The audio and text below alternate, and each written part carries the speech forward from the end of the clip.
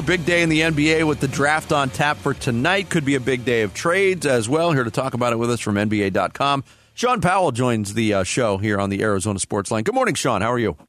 Hey, guys. Dan, Vince. And by the way, Dan, I think Vince is there to keep you in line. Am I right about that, or maybe wrong? Somebody has to, Shaun. Yeah. You know me. We go way back. You know me. I try to do that, Shaun. It's not always successful. Okay. I just want to make sure. Obviously, we're still waiting for the finalization to make it official, the deal to send Bradley Beal to the Phoenix Suns. And I think it's still almost a week later interesting to see all the reactions about how this deal, how it affects Chris Paul. What was your reaction to see how that trade came to fruition, Shaun? Well, I'm not going to bother you about my reaction from the Wizards standpoint, so that would take about 5 seconds and won't be too kind. But from the Suns standpoint, I mean, what was there to lose? I mean, Chris Paul is, a solid point guard, still age 38, but he's age 38. You get a guy who, a couple of years ago averaged like almost 31 points a game, and he's your not number one option, not the number two option. He's your third option now, and you gave up virtually nothing in return. I mean, it's a deal that I don't think necessarily solved the Suns' most glaring weaknesses, but I think it's a deal they just couldn't pass up at that price. Yeah, that's a good point. So give us your impression of Bradley Beal as a player, as a longtime basketball guy.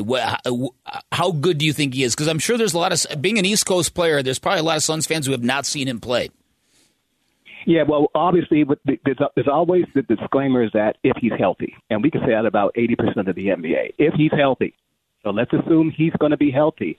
He's not a guy, he's not a number one option who's going to, and I say that because he doesn't impact winning.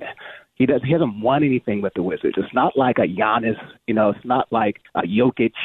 And maybe it's unfair because, he's a guard. He's not a guy who can rebound, who can block shots, protect the rim, and score like those big guys can do, and that's why they're franchise players. But if he's going to be your number two, number three option, if you've got two players on your team better than him, well, okay, so that changes the conversation real quick. Because here's a guy who can create his own shot.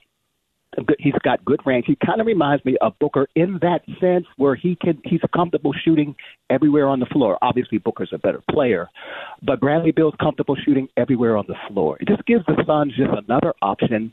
Look, suppose KD doesn't play but more than 50 games. Maybe Booker plays, whatever. Sometimes these guys just don't play every game. He's a guy who's going to be your number three option if everybody's healthy, but is comfortable being the number two option in case one of those other two guys doesn't play. And I think your team is pretty good from a scoring standpoint. Defense, well, that's another issue the Suns have to figure out. Shaun Powell from NBA.com, our guest here on the Arizona Sports Line. Shaun, what do you think the future holds for Chris Paul? You mentioned his age a couple times, 38 years old. There's been a noticeable drop-off in his game over the last year. We don't believe his future is in Washington. He's still there now. Where do you think he ultimately lands, and where does it make sense to you? Well, I can't feel sorry for Chris Paul because Chris Paul had chances previously in his career to control his own destiny. He didn't have to take the money. Chris Paul kept taking, max extensions rather than saying, you know what, I want to be a completely free agent. I want to take less money, and I want to go join a team where I have a chance to win a championship. That really didn't really happen with him through much of his career. Having said that, I mean, he's probably maybe the best player or one of the two or three best players in the NBA without a ring. I think we can comfortably say that. I think the world of him as a player. I think he's had a great, great career. And I even think that at age 38, I guess he'll be 39 next season. I think if he's healthy, reasonably healthy, he's still a starting point guard in the NBA because he's a thinker. You guys have seen him play. He thinks his way around the floor. He puts his teammates in position to score.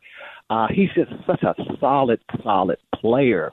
I just don't have great faith in his body. I don't have great faith in his health. And everybody hits the wall at some point. Where he goes from here, I can see him going to a team like the Lakers. I mean, look, everyone says that. Maybe a team that's ready to win. But a lot of things have to happen. That team's got to have some cap room to sign him. Chris, I don't know what's going to happen. He's got, a $30 million option for next year, and that really hasn't been sorted out. So I think we don't know yet is what I'm trying to say, because we have to figure out the contractual situation, and we also have to figure out what contending teams have some money money who can squeeze him in, and if Chris Paul is receptive to going to that team. All right, we know that in the NBA it's a stars league, and a lot has been made about the Suns' depth, about the Suns' bench, and how the Nuggets role players kind of wipe the floor with them. Yet, again, this is a stars league, and the Suns have 3 of them. Do you think that mode of winning a championship is outdated, or do you think the Suns have a good shot at it if they, backfill with some competence? Oh, I think they have a good shot. Absolutely. You put those 3 players on the, first of all, Devin Booker, Kevin Durant, and again, Bradley Beal is the third wheel. I mean, that's just tremendous. And I get it. They don't have a bench. And I know everybody in the Valley is still moaning about losing Mikal Bridges. I get it. The guy was a good defensive player, and he showed in Brooklyn that he's also a pretty good offensive player when he's like the number 1 or number 2 option. I think it also comes down to, what are you going to do with Ayton? Are you going to keep him, or are you going to try to flip him, maybe downgrade a little bit at center and maybe upgrade a little bit at a defensive forward? I think if they could do that, I would even like them a lot better. I don't think they need a top-flight center. As long as just get someone in there who can rebound and, block some shots, set some picks, whatever. But I do think you need a defensive wing, and I think that's where their biggest weakness is going into the season. But let's just try to find out what happens between now and the start of the season. Shaun Powell, our guest here on the Arizona Sports Line. Big trade that went down last night between Boston and Memphis and Washington. Bick and I are both really like the fit of Marcus Smart in Memphis. A little surprised that Boston moved off of Marcus Smart because he was so important to what they did. How much do you think Kristaps Porzingis improves Boston's chances to win a championship? Well, once again, we're not going to talk about the Wizards' end of the deal. Exactly. But from a Boston standpoint, okay, here's the deal. Marcus Smart, heart and soul of that team, defensive player, proud player, hard, scrabble, all the stuff. We've seen him play. And everybody in Boston loves that guy. And why not? But if I'm going to sacrifice him, I think they sacrifice him for the right reasons. And Porzingis, again, that disclaimer, if he's healthy, just presents so much for that team. Now you've got him, you got Robert Williams, you got Al Horford. That's a heck of a big lineup that they can throw in a lot of combinations. Mm-hmm. And the other thing about Porzingis, he can stretch the floor. So I think that's a pretty good deal. Plus they get not 1, but 2 first-rounders, too. Yeah. Are you kidding me? How did the Wizards do that deal and not even get a first-rounder out of it? That's weird. But I think it's a good trade for Boston. But again, I mean, look, these situations are so delicate because, particularly with a player like Porzingis and his injury history, you're always keeping your fingers crossed. I mean, if he falls down in the Garden, the place is going to get so quiet, you can hear hope drop. So I think you just have to be a little bit careful with projecting him to be healthy for a team that wants to play for, 9 months? So he's got to stay healthy all the way through May and June. I mean, I don't know. We'll see what happens with that.